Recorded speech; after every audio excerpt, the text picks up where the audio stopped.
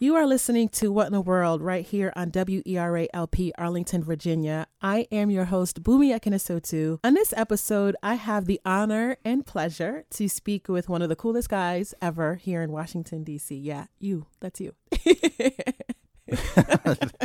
I'm not sure if I've ever been referred to You as are such, one but of the coolest people. I will remind all of my friends that is what you said about me. Well, they can hear it, and you can play it over and over. Wael Azayat. Wael is going to break down the crisis in Syria. He's quite outspoken about the civil war that's happening there. But he's also on the front lines here in the United States where he tries to combat Islamophobia. Wael is the CEO of Engage, a group that fosters Muslim American political engagement. He is an expert on America's foreign policy strategy when it comes to the Middle East and worked at the State Department for 10 years and was the Syria outreach coordinator for State Department. He was also the advisor to the previous U.S. ambassador to the United Nations, Samantha Power. As a first-generation Arab and Muslim American, Wael has long been a passionate advocate for protecting the fundamental American values and freedoms and increasing civic engagement of minority communities. Wael was named in one of the top 10 inspiring Arab American leaders by the Huffington Post. Told you were cool. I don't know who's paying these people off, but I'll take it. No, thank you. It's kind of embarrassing. But no, why are you embarrassed? It's super cool. So, Wael, like we do for every show, I try to ask people how they got to the space of foreign policy. Like what brought you here to this moment in your personal life, or was there something that you experienced as a child that sort of said, okay, this is where you're headed, is this space? First of all, thanks so much for having me. No problem. I think I've never done a podcast. What? I've been on radio before, but I'm really happy that somebody like you is doing this kind of work here in our community, and for us to be, part of what you're trying to accomplish and to be supportive of this. In terms of how I got in this space, it's a combination of being, a child born and raised in the heart of the Middle East in Damascus, Syria. And as many of my friends and colleagues and people from that region specifically, it's inescapable not to be paying attention to what's going on around you politically, diplomatically. The region has been a battleground space for so many groups, countries, large and small, that affects your life in ways that few people really understand in other parts of the world. And obviously, as you see right now, it's happening in Syria and the broader Middle East. That's still going on. So there's that. I grew up in a household where my father was a straight-up political junkie. All the news, all the newspapers, news programming is around me. And so I've really developed an interest and a passion in international relations specifically and how those actions affect the daily lives of people at a very early age. Yeah, your dad sounds like my dad. Yeah, which is cool, but sometimes just does drive you crazy. Because you're like, can we please turn on the cartoons? Can we, for God's sake, watch a soccer game? And then as you're watching cartoons, he's like, this reminds me of actually. And as, again, a lot of people may identify with this, the conspiracy theories run rampant. And so, it affected me in an opposite way, actually, because it made me not doubtful, but want to know, well, are those conspiracy theories really true? Mm. And if there are some truths to them, then they're not conspiracy theories, and they need to be addressed. Right. But to disaggregate facts from fiction, this whole thing with fake news, people in the Middle East have been living with this for generations. So they have reason to look, Correct. At the media funny, and your dad has reason to suspect. The motivations of politicians, the motivations of governments, motivations of superpowers, yes. Yeah. So part of your work is to connect the American Muslim community with elected officials and other federal government agencies and the political community, at large. And so Islamophobia is real. We know that it's everywhere. You see it on the front lines every day. But a lot of people may not realize that it's actually already evident in our domestic policy and how states go about, addressing some of the fears they have about the Muslim community. You tweeted about HB 419 out of Idaho. So can you tell us what that is exactly and why it's so problematic? No, it's extremely problematic, and I'm glad you're shedding light on this. This particular bill that just passed the lower chamber in Idaho was introduced now for the third session in a row on an unfounded concern that so-called Sharia law is overtaking Idaho courts. And the bill attempts to prevent Idaho courts and judges from considering court rulings from other countries unless that country provides its citizens similar fundamental liberties as the U.S. and Idaho constitutions. Now, this feat is almost impossible to meet with most of even our democratic allies, by the way, including Israel. It would create serious difficulties and consequences to everyday lives of people in Idaho who marry abroad, for example, who file for divorce, adopt children from overseas, and other like family matters that affect all of us, right? Particularly those with family members abroad, or they come from, which is like most of the American public. Right. But this is part of a broader national agenda by hate groups. Mm-hmm. This is what's important for people to know, that is sweeping the nation. And these hate groups like Act for America, for example, that's been designated as a hate group by the ACLU and the Southern Poverty Law Center, they have used the fear of terrorism, specifically terrorism from Muslims, since 9/11 to legislate discrimination into our state laws. Right. And they've used it to great effect, where they've introduced it now in many of our states.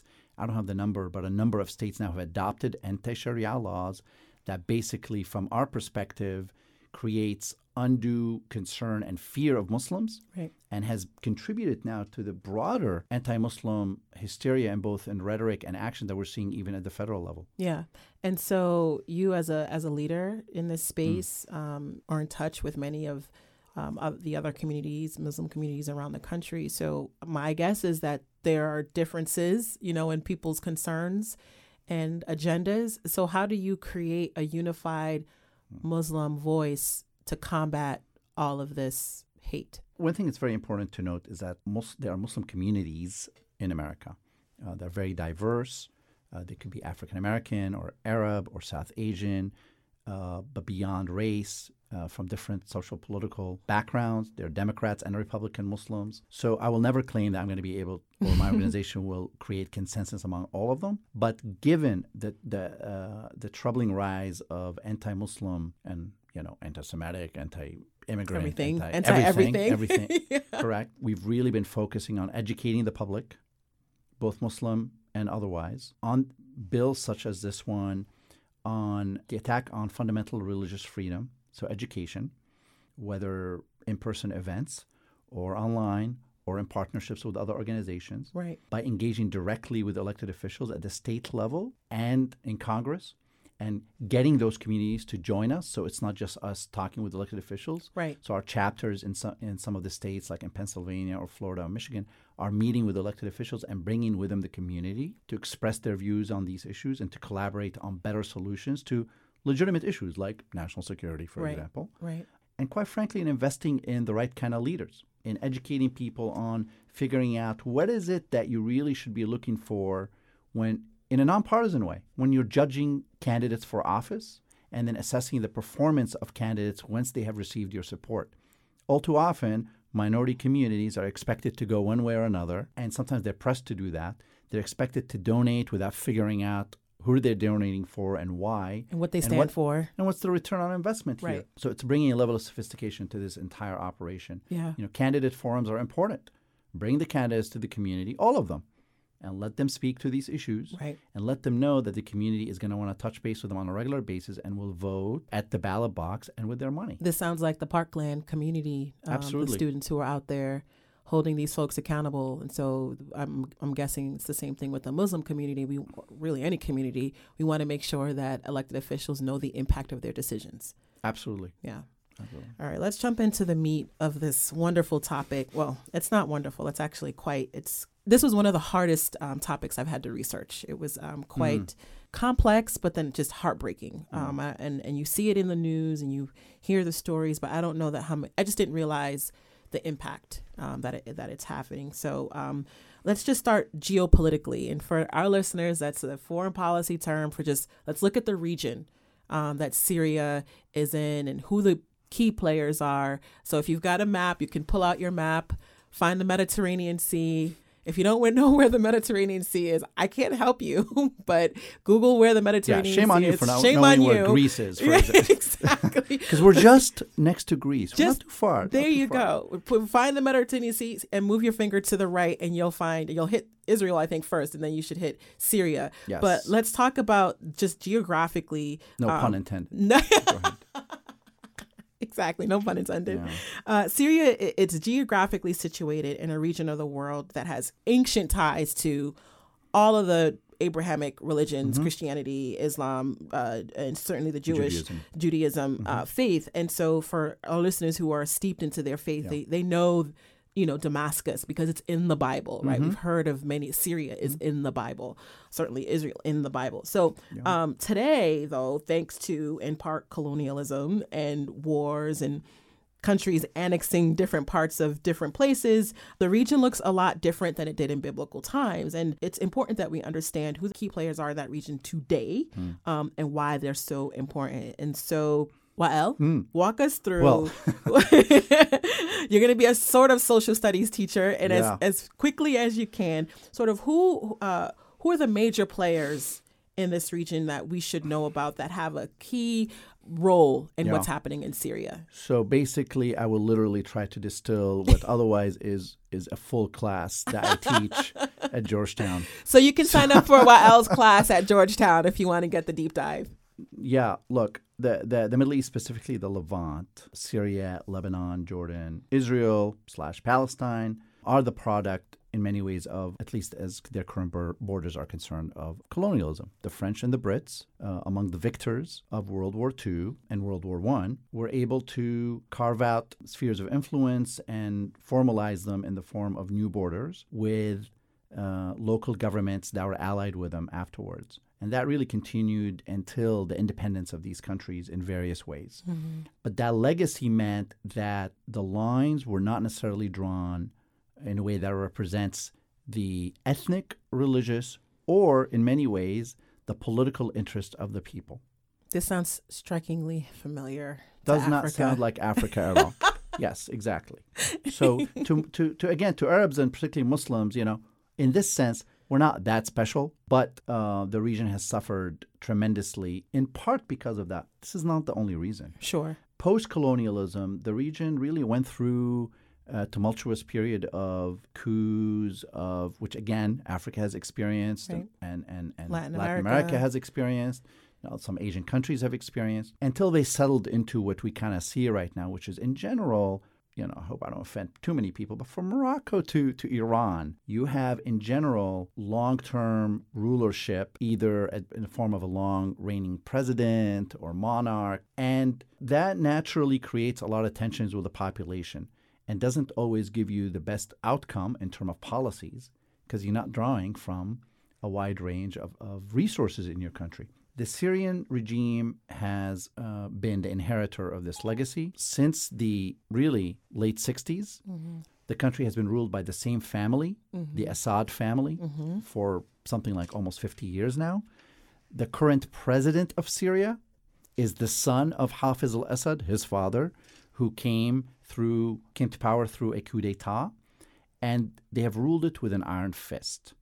Syria has been basically under the Assads as the best comparison would be really Germany under the Stasi, the feared secret police. So the president, his family, and their supporters control every aspect of the national security, political, and really economic establishment. And as long as you try to eke out a living, sometimes you could be successful without contesting the structure. In Syria, you're probably going to be left alone, maybe harassed every now and then whenever you become a bit too popular or too successful. And so that reality continued, and the Syrian people, to their credit, managed to thrive as much as they can in the sense of creating a beautiful culture, beautiful food, beautiful music. Everybody who's visited Syria, even before the civil war, loved it. People were hospitable, and it was all true. But beneath the surface, everything was not all right. And it was never going to be all right until the structure of the state was renegotiated and remade. And that is why we had the revolution. Now, what was the exact trigger? You had it start in Tunis and in other places. under the auspice of what we call the Arab Spring the Arab of Spring 2011. in 2011. Yeah. But the material for the fire were there. What was the spark? I will never claim that I knew exactly this was going to happen and when it was going to happen. But once it happened, we knew why. Right. Lack of freedom, lack of equal opportunity. And the regime responded in the only way it knew, which is violently, because it controls the military and the secret police. And as a byproduct of its violent response, the opposition, which began as a peaceful movement for democracy, turned violent as well, picked up arms to defend themselves and their communities, and very quickly, because Syria is considered too important to a number of countries, specifically Iran. Iran views Syria as one of its strategic allies and a place that gives it strategic depth vis-a-vis Israel, its enemy, and which allows it to also support a militia group in Lebanon called Hezbollah that is committed to fighting Israel. It allows them to, for example, transport weapons and money to Hezbollah through Syria. Russia has a legacy of working with the Syrian regime, particularly under the Soviet Union. Russia has naval bases and air bases in Syria.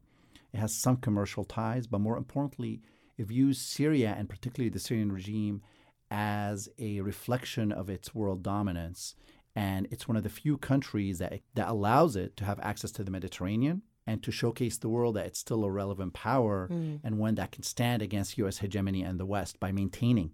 Because it looks at the Bosnian War, at Kosovo, at what happened to Libya, where its former allies were deposed, in part because of Western intervention. So it looks at Syria as a last, basically, place and pawn to maintain its access to the region, but also to be seen as an equal power with the United States. Now, I don't want to jump ahead here, but since you bring up Russia, I mean, we also look to Russia to help us sort of solve this problem, right? Or no? Or...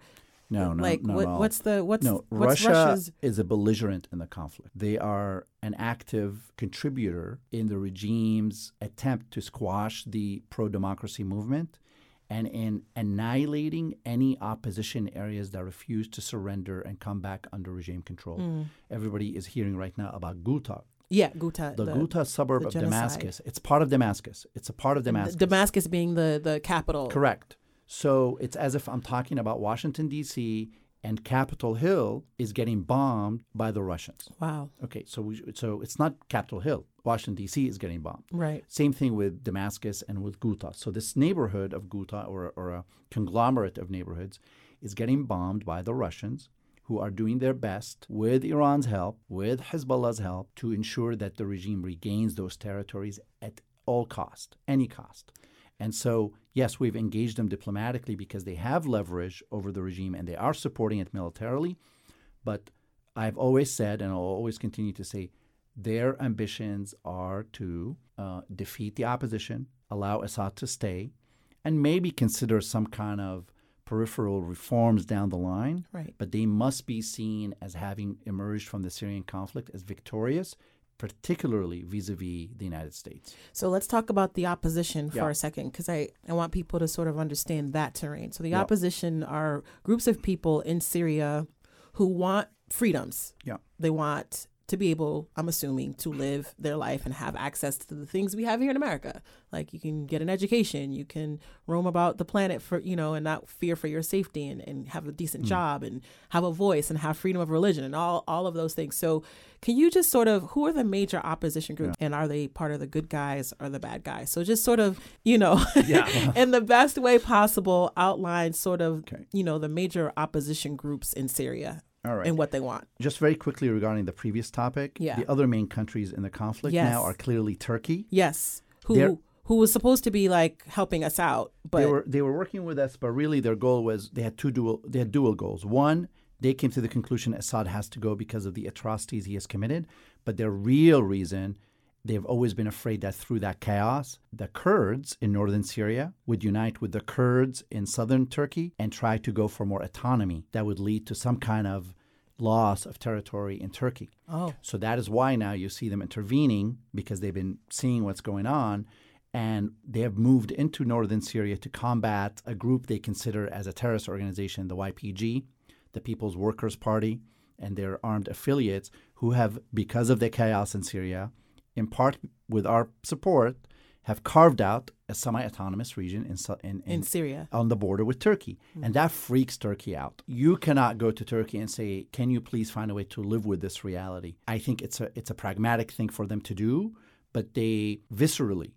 I have not seen them being able to contemplate such a thought. And we've worked with the YPG, or these Kurdish militia, to combat the Islamic State in Syria. And they have been ISIL. Correct. ISIS. So on some level, the Saudis are also very interested in Syria because they are afraid of growing Iranians and Hezbollah presence in Syria. Well, I don't know if it's obvious to people, but Saudi Arabia and Iran have been basically adversaries in the region as well because of their competing visions, not just of what kind of Islam the region should have, but who should be in control of the Arab world and kind of politically be seen as the leader of the region. Right. So that's a really important dynamic for people to understand. So there's a lot of hands. So because you have all these hands, yeah, what started as an indigenous, pro-democracy, peaceful movement descended very quickly into a proxy war because every one of those countries, the United States included, and Russia, they had their own motivations, right? I just said Russia wanted to support Assad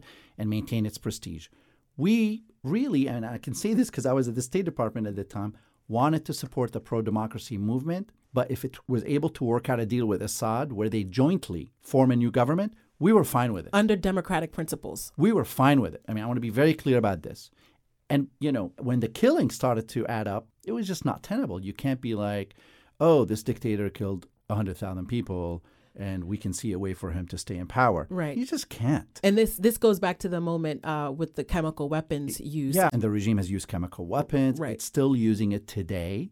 I have been deeply involved in the chemical weapons issue on Syria. So through because of these dynamics, each group began to support its favorite opposition group. And what's emerged is the opposition today includes some of those, true Democrats. But those with the guns are not really the same opposition that began this movement. Right. They're hardened, they're bitter, they're radicalized. It's only normal.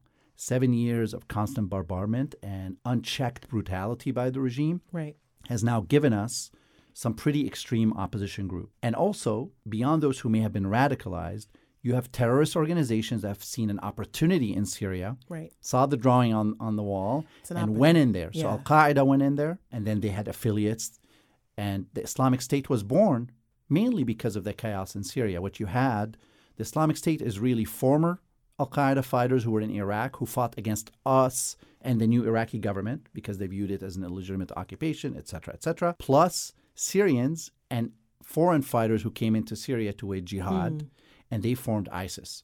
So you have ISIS or ISIL, the Islamic State. You have Al-Qaeda. You have legitimate opposition fighters who've been in it for a long time. And they range in stripes from those who are just nationalists, maybe former army defectors. They care about their country. They don't want like an Islamic State-style governance, all the way to like the civil rights advocates with no guns and just, Twitter handle. So it spans the gamut really now, and which adds to the complexity of figuring out who should be supported and why and how. And so the things that we hear about here in the United States is, so for example, according to Amnesty International, more than 400,000 Syrians have been killed. It's over 600. Yeah, over 600. It's wow. really, nobody really quite knows. Nobody, at this point. I've seen different numbers across different It's a very large organizations. number now.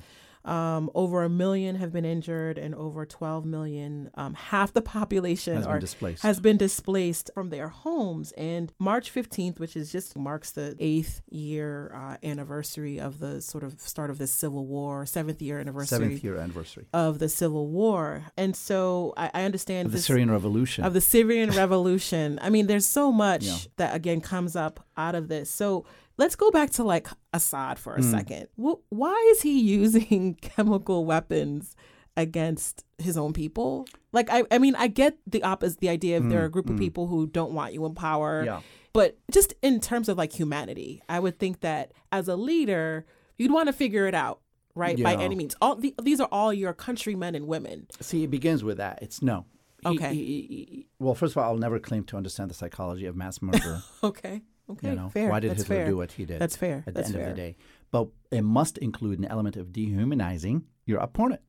He has convinced himself and his supporters that what he is facing is an American Zionist, Wahhabi, conspiracy theory. Now, unfortunately, many people on the left have bought into that, by the way, which is crazy. The left here in the United Yes, States. international leftists, in fact. The progressives, they've been susceptible to some of these arguments because they're anti-imperialists as well. And so you come to them and say, see, here's the United States. They're coming at it again after Iraq. No, this is a completely different beast.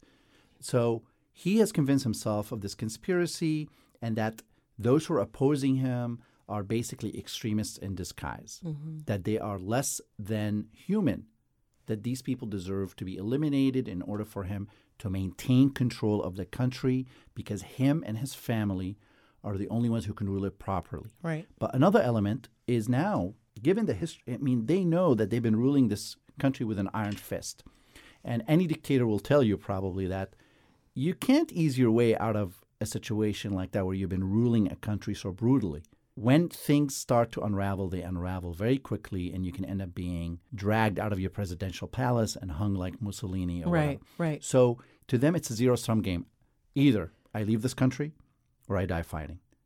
And as we're seeing, his decision is to do whatever he needs to hold on to power, including by using chemical weapons. And so, speaking of the chemical weapons, Obama received a lot of flack for not using military intervention back when Assad used his chemical weapons.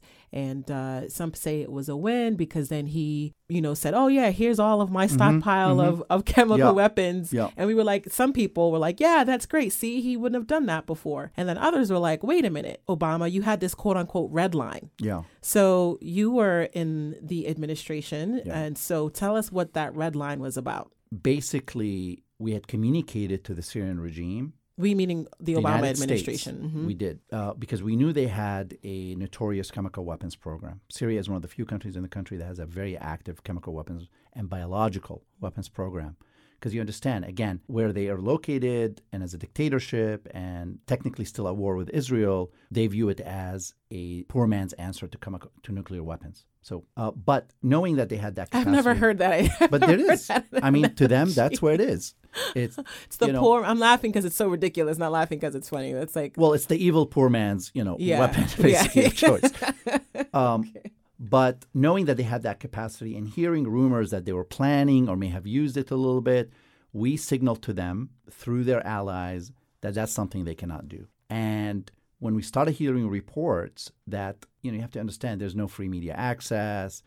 It's not like we have our embassy there anymore. We had shut it down. Right. So the reporting is very difficult. So our sources were the opposition saying, hey, the regime is trying to use chemical weapons. Of course, we don't have scientists on the ground to figure out whether that's true or not. And so we messaged them, you cannot do that. And then eventually the president made that statement that that is a red line. Because beyond just Syria, there are international norms that almost every country in the world has come to agreement to, beginning since World War I, when chemical weapons were first used. That's an international norm that needs to be upheld. Otherwise, I mean, in my opinion, some of what the Russians are doing in terms of assassinating their political opponents using these kind of materials, I really think they've been emboldened by the lack of enforcement in places like Syria.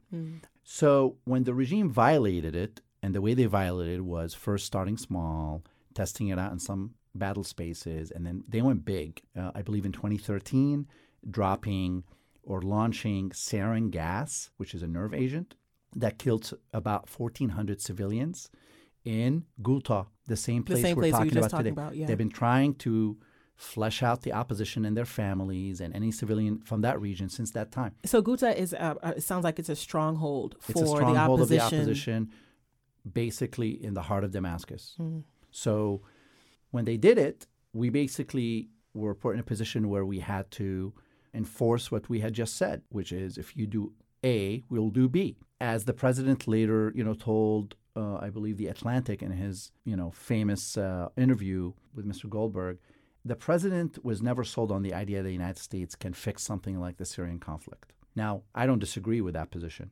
Where I do disagree is that the United States, as really a superpower and the inheritor of the post-World War II international system that we've all benefited from in one degree or another, has an obligation to do something when it says it's going to do and to enforce and protect these international norms with allies. And when we don't, you have a breakdown of the international system. You have breakdown of norms, and you have people, whether it is, and dictators really, whether it's Putin, Assad, even, the North Koreans, and then would-be demagogues in Eastern Europe that are emerging right now. Right. Some would say in our own politics here, emboldened. Right. Emboldened. To do whatever they want to do. Whatever they want. So the with break. no accountability or So this goes repercussion. beyond Syria. Right. And what we're seeing right now, in my opinion, has been partially created because of our inability to deter this mass-scale genocide and ethnic cleansing really that's now taking place. Mm-hmm. To put a stop to these atrocities, or at least be seen as legitimately trying to, Mm-hmm. and of allowing now, these human rights abusers to create havoc in other parts of the world now on the political level. I mean, I see, to me, the killing of civilians in Ghouta, of displacing people to go into Europe in mass, Right. Is an intentional strategic attack against Europe and the United States. Not because of these refugees are actually going to do anything, but it is the fear that it creates Right. among people who may never meet these refugees. Right. But Mr. Putin is sitting in Moscow being very happy about the destabilizing effect. The chaos. And the chaos, and how we have seen now Europeans and Americans willingly contemplating winding back their own refugees, immigration but program. also their own internal commitments to democracy and upholding certain principles. They're doing it. The Russians don't have to do this for us. We're willingly doing it. And we're seeing that fear being manipulated here, right, to convince people that also we should be afraid, adopting more draconian policies. And so, well, and sort of related to your point about disagreeing, well, what do you think about what President Trump did last year with dropping... Which one? There were so many things he did. Well, last spring, he dropped, the bombs in Syria, and there was, all of this havoc. It was like, I think it happened overnight, and people woke up on Twitter, and it was like, are we going to start a war with Syria? So is that the type of response you were looking for from this? On the surface, yes, actually. Okay. But where President Obama was methodical and maybe too judicious in his thinking about issues, which I admire, but in the Syrian case, maybe he didn't act enough. There's no clear strategy from Trump or the White House. So it was more of a typical Trumpian response to something he didn't like.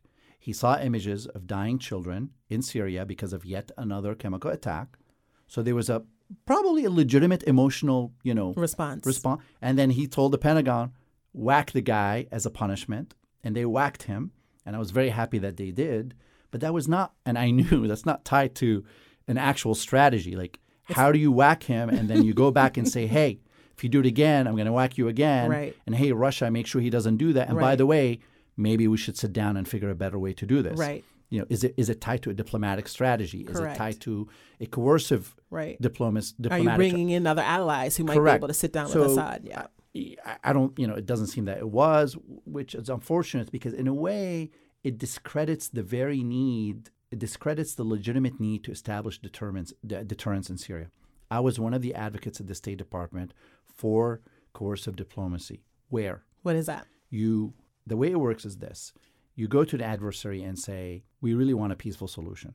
But if you don't, and you continue violating human rights or killing your own people, we're probably going to try to punish you in this way. You communicate it straight up. Be it sanctions or whatever. Or you say, you know what, Mr. Assad, next time you drop a few bombs on your own people, we're going to take out some of those planes. We're going to take them out with cruise missiles from our ships in the Mediterranean. So we don't even have to fly over your airspace and risk our airmen or airwomen being shot down. Oh, and by the way, Russia, Iran, if you have personnel near these planes, you should get the hell out because we're not interested in starting a fight with you. Right. So, and if he ignores that, you take them out. And then you go back and say, listen, we don't want to keep doing this. Would you like to sit down with the opposition and find a better way forward? Basically, this is what we did in Kosovo, by the way. We used our military power in pursuit of a diplomatic solution. And it worked. Now, I'm not going to say it will always work, but it's definitely something that was never tried in Syria in a strategic fashion. And I have long been advocating, along with plenty of other diplomats, about 50 of us, in fact, engaged the Secretary of State formally at the State Department, advocating for the need to establish deterrence in Syria by convincing the regime that there will be a military response to its mass violations of the rights of its people. Right. And unfortunately, that advice was never really implemented by the administration. I think it was a mistake. And so why should anybody care? Yeah. Why should anybody, if you're in Southeast, if you're in Dearborn, Michigan, if you're in, we have a lot of problems here, don't we? We have a whole lot of problems. And you touched on some of the pieces around refugees and immigration, that hit close to home. But why, you're here in America, we're here. Why should anybody actually care? Why is this relevant? Well, I'm never going to use the term should. We all have our daily struggles and our concerns and our families, and every day it seems like there's something bad happening to us here, unfortunately, from this government. But we do live in an interconnected world. We can ignore it, but that's the planet we're on. An action somewhere can have a consequence somewhere else. It may not be immediate. It could be long-term. But actually, because of the effect of technology, those consequences have been sped up. It seems the mental and the physical distance between people has shrunk. So when you have a dictator dropping bombs on his people, eventually that instability it creates has affected the neighboring countries. Right. And it has had a cascading effect, has affected other countries. So refugees, they have been forced to leave Syria, and many of them have tried to go to Europe. The fear of refugees has empowered populists who are saying, oh my God, the Muslim herds are coming to take over us. We don't want these terrorists in our country. It has put them in power. Right. Well, those populists now are coming under the influence of Russia. All of a sudden, the United States is losing allies in Europe. And that in itself gives us less influence in the world. But more importantly, it's now that fear of the other has infected our own domestic politics. As we saw in Idaho. As we've seen in Idaho, we've seen in Charlottesville, as we've seen in Charleston. In the almost 100% increase in hate crimes against Muslim Americans since 2014, and in the rapid increase, an unexpected, I would say, increase of hate crimes and attacks against American Jews, and of all of that kind of coming together in this, mucky, yucky, toxic soup of hatred of immigrants, of Latinos, of transgender people. And I've never seen a moment since the civil rights, struggle where Americans were Americans, not their politicians, were so, divided and fearful of each other. This has affected us now. Right. Today, here. Yeah. I know it's very uplifting. It's extremely uplifting. I know. This people want to just hide away from this stuff, and I get it. Look, it's not all horrible. I wouldn't be doing what I'm doing had this administration not, been elected. It was a final straw for me. I'm a foreign policy guy. I love the world. I love to travel, represent us abroad. That's what makes me excited. But I just could not function and really go work on Syria while my own house was burning here. Mm-hmm. And so what I'm saying is a lot of people I know, whether in working for civic engagement organizations, starting their own, podcast, or running for office, right, as we all know, right, particularly minorities and women, they're getting engaged. So in a way, I think we're witnessing also a rebirth of American civic engagement and redefining it, both the way it looks and its platform. Yeah. When you get involved, the things you're going to bring to the table are different than your old school, foreign policy, think tank wonk. Yeah. From wherever. When some of my friends were running for office, whether they're first or second generation immigrants, they're going to represent certain values that are really important. When you have people who were not, handed a silver spoon when they were growing up, and now they're getting involved because they're unhappy with what's happening, maybe they will one day help us have better tax reform, right, better healthcare policies, because they've lived it and now they are on the other side. Right. So I'm actually hopeful. I'm excited. It's a challenge. It's heartbreaking, particularly when we talk about something like Syria.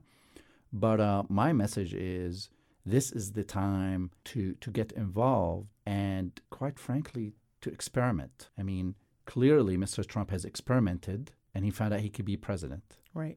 So we probably can also afford to experiment in some things to see how we can play a role. Yeah. And be maybe a little bit more vulnerable with our experimentation. I think it's easy just to sit back and watch what's happening. If we can sort of lean in a little bit and expose ourselves to things and different ideas and perspectives, I think it'll help us call into question a lot what's going on and maybe a lot of what we believe. I think you've nicely helped us land this plane of Syria. There's so much more that we can talk about and that we could go into on a deeper level. But this is the beginning of a conversation. So if someone wants to sort of learn more about Mgage, about Syria, how can they find more information? Well, Mgage is focused mainly on our domestic political scene with some foreign policy issues, but we are at mgageusa.org. We also have Mgage Action, which is our issue advocacy arm. So depending on what their interests are, mgageaction.org is a great resource on policy positions, on how to engage Congress, any elected officials. Beyond that, it's really important for people to get a diverse sources of their media. There's a wealth of information here in D.C., but beyond, the Beltway, just to make sure that they are, even if they're always listening to Fox News, check out what the other side is saying. BBC or something, yeah. Yeah. What's funny? CNN International is a whole lot better than CNN domestic. Seriously, it's crazy. Yeah. It's like, if you want really or better international news, check out the international version of their media. You can follow me on Twitter. Yes. And then double check what I'm saying because, hey, I have my biases. We all do. We all do. We all do. But we acknowledge them, and we acknowledge the fact that there are other perspectives, which is like the start of any sort of critical change. Absolutely. And reach out to us if you want to learn more about civic engagement, about advocating for better policies. If we can be of any value or help to any community out there, really, or me personally, I'll be more than happy to have an offline conversation. And I'm going to make sure we share Mgage's social media so that you guys can find them easily online and keep up with all the great work. So thank you so much, Wael. This has been an amazing conversation. And remember, you all can listen to this show by going to our website, whatintheworldpodcast.com. And we're on SoundCloud at What in the World Podcast. And this is heavy stuff. So Wael, it's tradition here on this show that we ask each one of our guests to end us on a happy note with a song or a group that keeps them in a good mood when, the world seems like it's a mess, a hot flaming mess. So tell us your artist and your song that keeps you in a good mood and why. Well, I'm not sure if the message in this song, I'm not sure if it will give you a good mood, but definitely the soundtrack puts me in a good mood. Creedence Clearwater Revival, Fortunate Son, really anything they've ever played. The lead singer is from Berkeley, and I went to Berkeley. Okay. And, their music came about during the Vietnam War, and they're an awesome rock and roll band. And, I probably have been caught speeding listening to them. So I need you to stop speeding. We need you out here in the world and not arrested somewhere for a speeding ticket. I'm biking more now, so it's safer for everyone. Awesome. Well, thank you all again for listening. Wael, thank you for spending your time with us and breaking this down. And it doesn't end here. The conversation will continue. Thanks so much.